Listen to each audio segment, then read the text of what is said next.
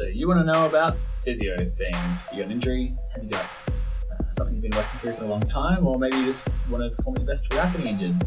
Well, my name is Phil White and I'm doing an intro for the first time because I'm on my own. So get some questions in early on this episode and I'll do my best to answer them for you.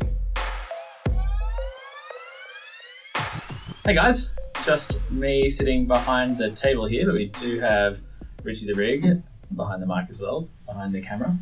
Hi Rich. What's going on, guys? There he is. Welcome back to the show. The producer himself is here as well. So a bit of a different episode today. There's a lot going on in the gym at the moment, so I am, I've left Rad to his own devices, and Yanni's got a lot to get on with, so we're doing a good old-fashioned Q&A. Oh, good old days, hey? That's what we always used to do. Physio Wednesdays, was it? No, we had some Physio Wednesdays in there. I think we've done a Tuesday. I think Thursday's maybe the only day we haven't done a Physio Q&A special, so... Maybe next week, huh? One day. Tick it off. A guy can dream. But yeah, anyway, this is, I think, a good opportunity for some of the listeners. There's been a couple of posts on the UMS Movement Mastermind group, and we've put those into a little document to get through. And otherwise, if you are watching live, get any physio or even like sports science related stuff, like my degrees in exercise sports science, and then doctor of physiotherapy. So I know a thing or two. We've been training a lot, and so is Rich. So we'll do the best we can to help you out. But just remember that this doesn't, an online Q&A does not equal medical advice. This isn't a consultation where I've done things with you, so please make sure you do seek medical advice. If you're listening to the show or watching the show live and you have some questions, drop them in the chat and we'll answer them live for you. Yeah, or just say hi. It's a big table. I'm down here on my own, so it's nice to get some names popping up in the comment section. So we'd love to hear from you. Cool. Shall we start with the first one? Yeah, let's do it. Simon Coppola. I'd like to ask for some advice, please. I have joined a martial arts class and I'm very stiff in fear of getting injured. I'd like to ask for advice on which program I should be purchasing, elements of mobility programming, or is there another program I should be doing instead? Any advice would be greatly appreciated. Cheers.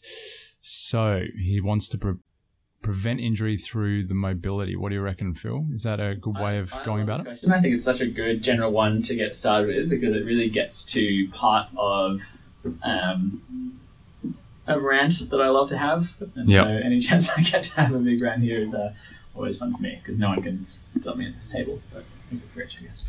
But basically, people always think, and rightly and understandably, and you know what I used to think as well, but like that stiffness equals, like the answer to stiffness is always you need to do more flexibility and mobility. Now, while that is totally understandable and sensible, I think people often misunderstand why we get stiff and what the best approach is. Because when you think about why something gets stiff and why muscles go into spasm and contract, and why you get unable to access certain ranges of motion, often the case is that the muscle just isn't quite conditioned to actually go into that range. It hasn't got the strength and endurance and control to go into that range of motion because as we've talked a lot about with flexibility before, flexibility is so much a neurological factor. Does your body trust you going into this range of motion? So flexibility is and mobility is training is a great way of accessing that range of motion. But if you aren't getting elements of strength and building up strength endurance, then you're leaving a lot on the table. So with this as well, like when you think about why the body would get stiff, if you think about like your back muscles, imagine if you've had a big day of training, you've done a lot of deadlifts and back extensions and all of that, and then maybe you've gone out for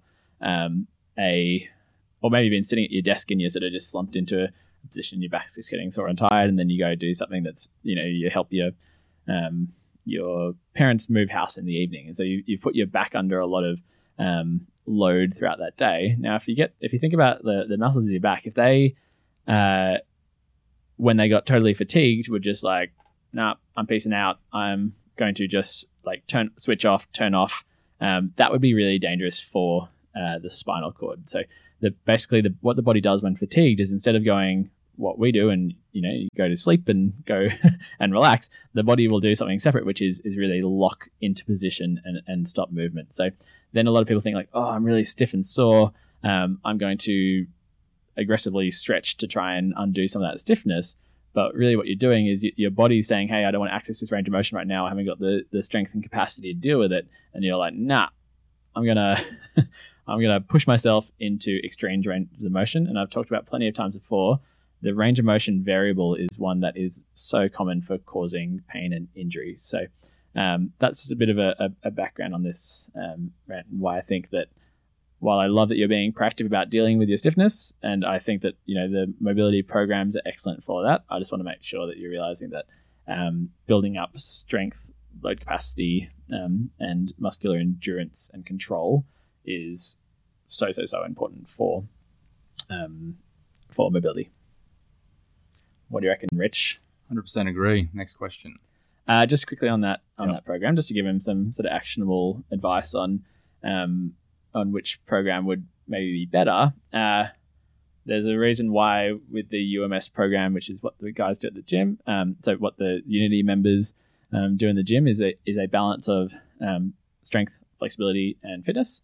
And so the nice thing about that is it's making sure you do get plenty of flexibility training in there. When you're doing an upper body strength day, you're doing lower body mobility, and when you're doing lower body mobility, you're doing strength, you're doing upper body mobility. So pairing it together is a great idea, and then getting some fitness in there, making sure you're cardiovascularly fit as well, provides a really great metabolic condition for your whole system to be in. And when your metabolic system is in a good place, then that lowers systemic inflammation and all these other things that can cause that feeling of stiffness. But just to be very specific about your case as well, you're saying you recently joined, it sounds like you recently joined a martial arts class, and this is a really common time when we see people get injured, is when you're starting something new. So what we're going to do is just start to build up some conditioning, build up some strength and mobility, so you and weave that into your martial arts. But if you try and add everything all at once and go from 0 to 100, that's where you're going to get stiff and injured. So really just gradually build your way up into an athletic body. Cool. Awesome. And guys, if you are watching live, let us know who you are and get a question in early so we have time to answer it. Next question, please, Rich. All right, next question. LJ Flippin. Is it better to run or sprint on asphalt and concrete during high-intensity training exercises? And I did see that you did provide a bit of an answer for it, which was good at the time. And yeah, I think it's a really great answer, and so often the answer for what's like when just trying to decide what's best, and that is it depends. Yeah. And so do you want to run through your initial answer? Do you have it? Yeah. So I think I answered the question along the lines of depends what your goals are with running and everything. Like there's a bit of a trade-off whenever you're running on different surfaces when it comes to a soft surface versus a hard surface. What are your limitations? Some people should avoid high impact things because of injuries and whatnot. So obviously running on the harder surfaces might not be the answer. If you want to condition the muscles in your feet and things like that, then soft surfaces like sand is really good for that. But yeah, what were you thinking, Phil?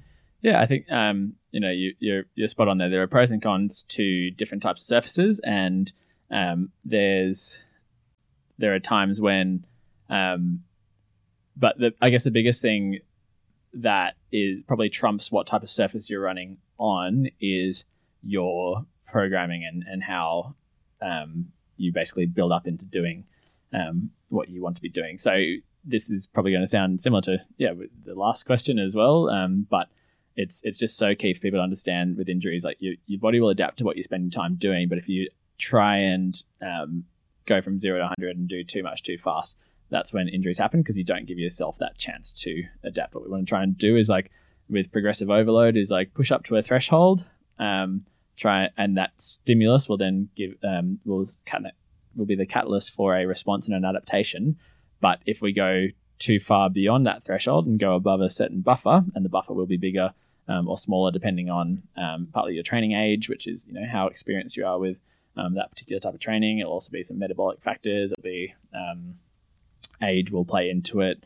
A whole series of different factors will play into that, how big your buffer is. But basically, if you go over that buffer, that's where injuries start happening. So that could be, you try and run too hard, too fast, and tear a hammy, or you might develop an Achilles tendinopathy, or start to cause your joints aren't conditioned to impact yet, and you can cause some issues there. I guess you could say the same thing with soft ground. If you go straight into saying running on the sand too early, 100%.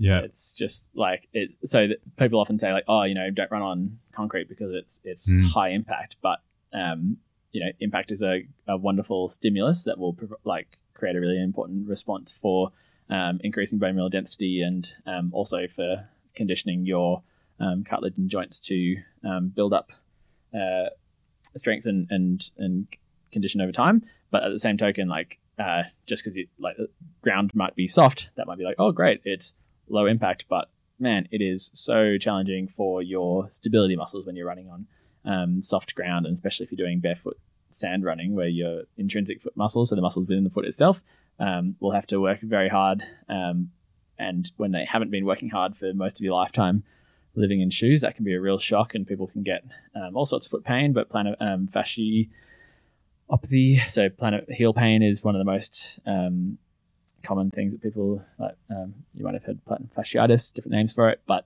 that's a really common one for people who haven't got the foot conditioning to be able to deal with soft sand or barefoot running. And then your Achilles, because when you're running in barefoot, you don't have a raised heel at all. Often running shoes will have a bit of a raised heel, and that really deloads the Achilles. So going from running in on hard ground in a slight heel, to soft ground on with no heel, that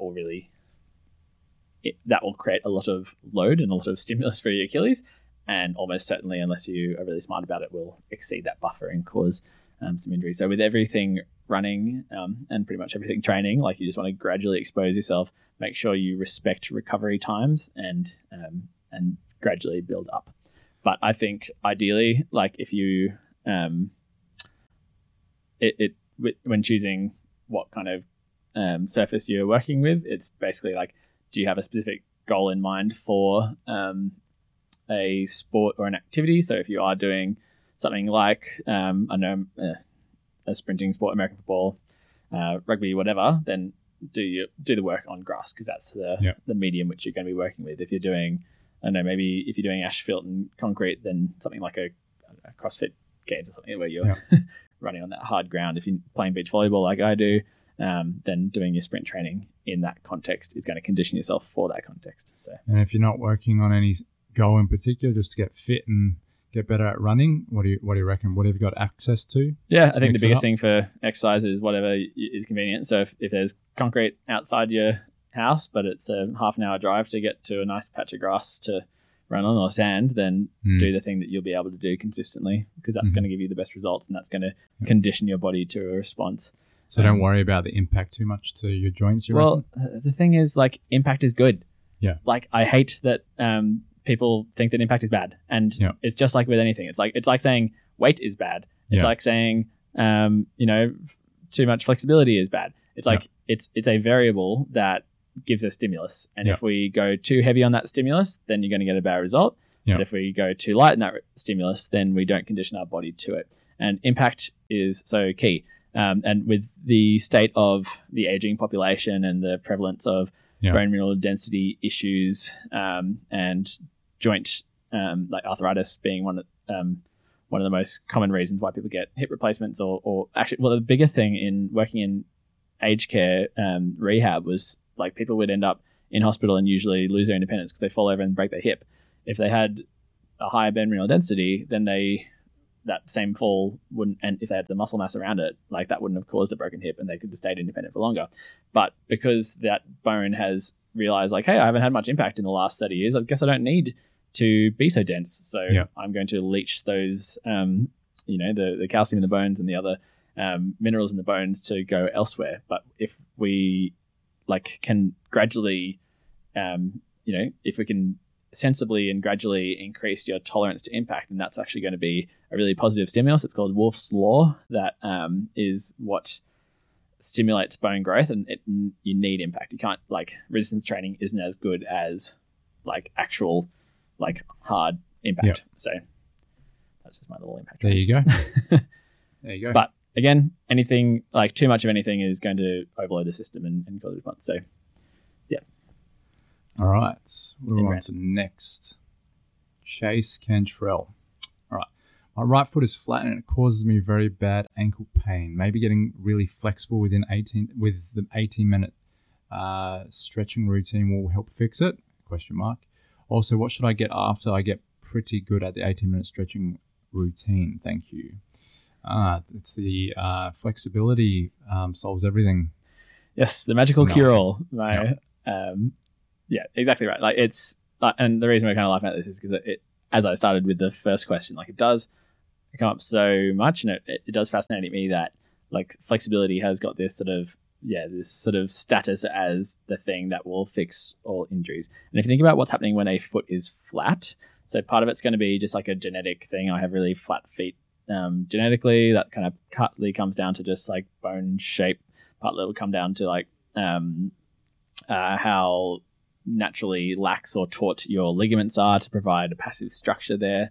And part of it will be going to be around the muscles that actually control your feet and how active they are in maintaining an arch. Part of it's going to be structural higher up. So if your knees if your knees knock in because you've got weak hips as well, or your hip shape is such that you're generally a bit knock-kneed, that's going to create a up the chain reason for flat feet. So when thinking about all of that, like, there's no reason, like, when you think about flexibility, that's all about pushing two ends of ranges. It's not, and at the moment you're in an end range position. So what we want to do is be able to control a mid-range position, and that comes from getting strong. And often people forget that the feet can get strong because they don't, it's something you don't usually train intentionally. But for someone like yourself and someone like myself who has very flat feet that have caused me issues in the past, it's so important to do, like, have some intentional plan about how you get your feet strong. So I did see that there was a Facebook, there's a YouTube video linked to you, which I think was from one of our podcasts, or is an old YouTube series about how to strengthen up the feet with specific exercises. So definitely follow that up and do have a look just generally on YouTube. You can find plenty of intrinsic foot muscle strengthening things, but also we're really keen on training barefoot at Unity Gym because it's a great way of when you don't have shoes to do all the support in your feet, your muscles have to do a bit of work, and that's a nice way of like gradually exposing yourself to different movements without shoe support. Also, walking around barefoot as much as you can is a really nice option if you can. And if you've the thing that often is done for flat feet is wearing orthotics. And now there are certainly times when orthotics are appropriate, and talk to a good podiatrist about when that is. But I repeat, good podiatrist, because someone will just get orthotic no matter what. And I've done rants on other shows about that. But I used to wear orthotics for years and years and years, and I got to the point where if I didn't wear them, my feet would just hurt and I couldn't do anything, even like walk down a beach, because it was so painful. And so the really key thing to understand is the orthotics are a tool that should like facilitate you training and exercising and getting to a point where you're not reliant on them, unless it's a very serious type of foot flattening that is not the norm. But yeah, what I did was basically, I went a bit too hard too early and got into barefoot running. But what we'd recommend is, start spending more time barefoot, start training barefoot, and then doing some specific foot exercises with, again, just like with every other strength stimulus, you want to give stimulus and then recovery. So don't do it every day, but start to build up that intrinsic foot strength, and that will help. Now, doing the 18-minute stretching routine is going to be a nice thing that you can do while barefoot, and doing that will indirectly be a good option. But I'd really focus on a bit more specific strengthening. Now, the other thing, as I talked about before, there's controllables and uncontrollables, so you can't change your genetic bone shape or how taut or lax your ligaments are. But with the hip and knee control, that is certainly something that you can control and improve. So working on single leg balance, working on lateral hip stability, and especially when it comes to function, and then like functionally translating that. So if you do any like sports or running or walking or I don't know, gymnastics, learning how to like land in a good hip and knee position, then that's kind of going to be the progression there. But yeah, that's quite a lot for that. What do you think about that, Rich? Makes sense? Anything to add? Yep. I think, mate, if your goal is flexibility, the 18-minute stretching routine is just a starter, just a taste of what flexibility training that we offer. Jumping into any of the other routines and programs is any choice, any option is going to be a good one. Yep. Flexibility masterclass, the 18-minute mobility routine, 18-minute flexibility routines, a bunch of them. Any of them that you choose is going to benefit you. Yeah. So, like, if your plan is to get flexible because you want to get flexible, definitely do it and go on that journey. It's a wonderful journey, and there's been some amazing results from people training Same with the in strength gym. routines. If you want to add a little bit of strength, upper body, lower body strength routine to your day, any of the programs we sell is going to be great for you, mate. Yeah. So definitely, if you want to get stretching for the sake of stretching and being flexible, do it. If your only reason that you want to get flexible is to fix this ankle pain, then you're going to be really disappointed because it almost certainly won't fix your ankle pain. You've got to build up strength, and the specific foot strength, not just a general program. So hope that is helpful. Cool. Yeah. So the next question is from Dean Weber. He's asking, I'm just going to make this a little bit shorter because the question goes on a little bit. He's basically asking when you've got, in regards to full range of motion training, you've got bodybuilders that take their joints to full range of motion. And if full range of motion resistance training is physiologically equivalent to eccentric loaded stretching, then why isn't there more flexible bodybuilders? I'm pretty sure that's more or less what he's trying to say with his question. Yeah, so this comes off the back of, we were talking on a podcast recently about flexibility and loaded stretching and that strength through range, and especially doing loaded eccentrics is a great way to get flexible and quite different from the old school passive stretching approach. And then Dean popped up with this comment. Yeah. He's also asked if one trains full range of motion with load, is supplementary stretching flexibility work on the same muscle group redundant? And I would say it's not redundant. Definitely not. Do you want to go first, Phil? Yeah. Okay. So with the looking at bodybuilders, that's true. Like, it's really common to see most bodybuilders will be some of the stiffest people you'll ever see. There are some exceptions to that rule, like Juju Mufu is an internet favorite of someone who is jacked and incredibly flexible. But yeah, he's definitely not the norm. And so, looking at this idea between end range strength, loaded eccentrics versus what a typical bodybuilder will do.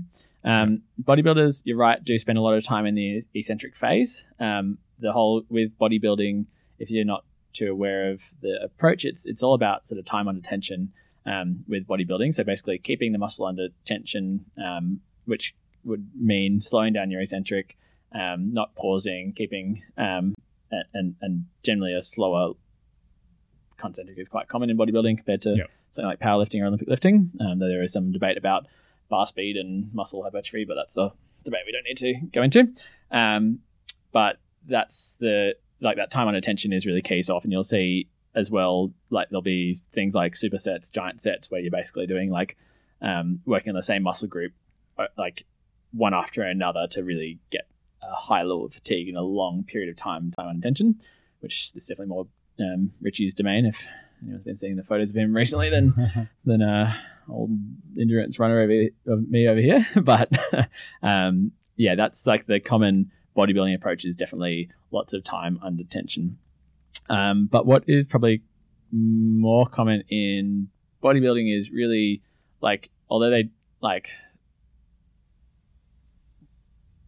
usually when I see bodybuilders train, they're not necessarily spending lots of time in the outer range. They're doing a lot of inner range training. That's right, what outer and inner range training means is basically if you're doing a bicep curl and my arm is straight, and especially because it crosses the shoulder, if it's in an extended position, that's going to be the bicep at its longest range. So that's the outer range. And then when we look at inner range, if I go into elbow flexion, so bringing my hand up to my shoulder and then also lifting my elbow up so my shoulder's in flexion, that's going to be when all the muscle fibers are at their shortest. Yeah. And so I would argue that most bodybuilders don't go to full range. Yes. Like when I think at the top of my head, I only know a few bodybuilders that are really flexible. Ben Pekulski's one. Yeah. He's like elite level, but he's the only one that I can really think of that is highly flexible and incredibly massive, you know. And exactly right. And that's what Dean's saying. He's like, why aren't more bodybuilders, really flexible? And that is because most bodybuilders will be spending most of their time in inner range. And it's such a like... Yeah. And you also have to think of like, range of motion is only one little element to what makes a person more flexible, really. Like the whole intention of what you're doing in your exercise and in your workout matters greatly. In a bodybuilder's mindset, he's after, muscle fatigue, muscle damage, like pumping out as many reps as he can while still lifting a relatively challenging weight. Whereas someone that's after flexibility, their whole goal is more range, So I think it's what you're doing, what you're telling the nervous system to do, what you're telling the body to do, repetition time after time. Like, it's very different. Yeah, certainly. Well, I mean, like, one thing is intention behind it, but what he's saying is, like, if we're saying that going slow eccentric through range makes you more flexible, that he thinks that's what that resembles what bodybuilders do. But I think that it does come down to like most bodybuilders won't be spending time in like loaded end range, like out, especially outer range. Like that's just not nearly how their training looks, and exactly, and they're really It does look, if you look at a bodybuilding program versus what we suggested with our with like the programs here with the loaded stretching, you can just by watching you can see that there's a very big difference between doing like a loaded isometric and doing a superset of pec flies. Yep. So I'll tell you one thing though, going to like if you're doing a Romanian deadlift, and you're keeping your knees straight and you're bending well through your hips and not too much through your lower back, you will improve flexibility, no doubt. I mean, I'm a good example of that. I did basically no stretching before my time here working with Rad and Yanni, but I did do Romanian deadlifts and I did do that loaded. So I did develop a good level of flexibility just doing those movements. But like compared to like, truly flexible people, it's nothing, Yep. And it's a big limiting factor when you're lifting weights going to that extended far range. Like you won't be able to lift as much, and that's kind of contradicts to what you're trying to do when you're trying to build strength and muscle size. Is you want to be trying to lift that heavy weight as many times as possible. If that end range is stopping you from doing that, that's a limitation. So 100%. And so what you'll see is with bodybuilders, like often because the end range is the hardest part of the lift, they'll start to like not go towards that outer range because they won't be able to continue getting that enough time on attention. So they'll often sort of even shorten and stay out of that end range to stop it. And so remember with flexibility, so much of it is that neurological part of it where you're basically you're trying to build like a subconscious trust of your body that it can handle certain ranges of motion, and that takes being like relaxed. And even when you're doing like a loaded isometric, you're trying to find this like piece at that end range, whereas like a bodybuilder, as we said, won't be pausing in range. They'll be, if they're even getting there, they'll be kind of quickly moving through it. So it's just a very different stimulus. And so with the bonus question, if one trains full ROM with load, is supplementary stretching, flexibility, or the work on the same muscle group redundant? And again, it depends on, like, if you were to say train with full ROM with load and spend time in that like end range, then you'd be closer towards stretching flexibility work. But if you're really like not even pausing and getting straight out of there, then the flexibility won't be the same. But the takeaway is, no, it's not redundant. Like there's a very different intention behind it. Here's Rad. we're just finishing up the questions here. We've got Steve, but thanks for your we love feedback on what we say in the session. So good on you, Dean. And just before we do finish up, we've got Stephen Pellegrino watching live, and he said, "How does end range strength relate to tendon strength? Is the shortened range of strength equal to compression strength? And must it entail cramping?" Great question, Steve. But why didn't you ask it earlier? We've run out of time, so. Hey, we can always answer that on the UMS online coaching, because that's what we're going to be swapping over and to. Stephen is a member. But what we might do is end range strength relate to tendon strength. Tendon strength is going to be a limiting factor for strength. If your tendons can't handle it, then there's going to be problems. This is a big question, and Rad looks like he wants to get started in this online coaching. So maybe we'll leave that for the next physio Q&A. Definitely. How about that? Yeah, Steve, I told you at the beginning, get your questions in early. Nice. So yeah, anyone listening to the show, tuning in live or listening to it after, if you want your questions answered, get them in and we'll have them up for the next Q&A. But let's just ask Rad quickly, does shortened range compression strength always entail cramping? Do you ever get to the point where it stops cramping? Absolutely. Get your mic. Absolutely. Yes, you do. Yes, One day. It does stop cramping eventually. The body adapts to what you spend your time doing. Yeah. It fucking sucks. The journey is long. But there's the explicit tag. We nearly got away with it, and then Rad had to walk in and make us put that explicit tag. It sucks, but you get there eventually, yeah. Cool. All right, guys. Thanks for tuning in. Fun to have a chat with you, Rich. The mysterious rig behind the camera. Good to be on the show. With a smooth voice. And we'll see you again tomorrow.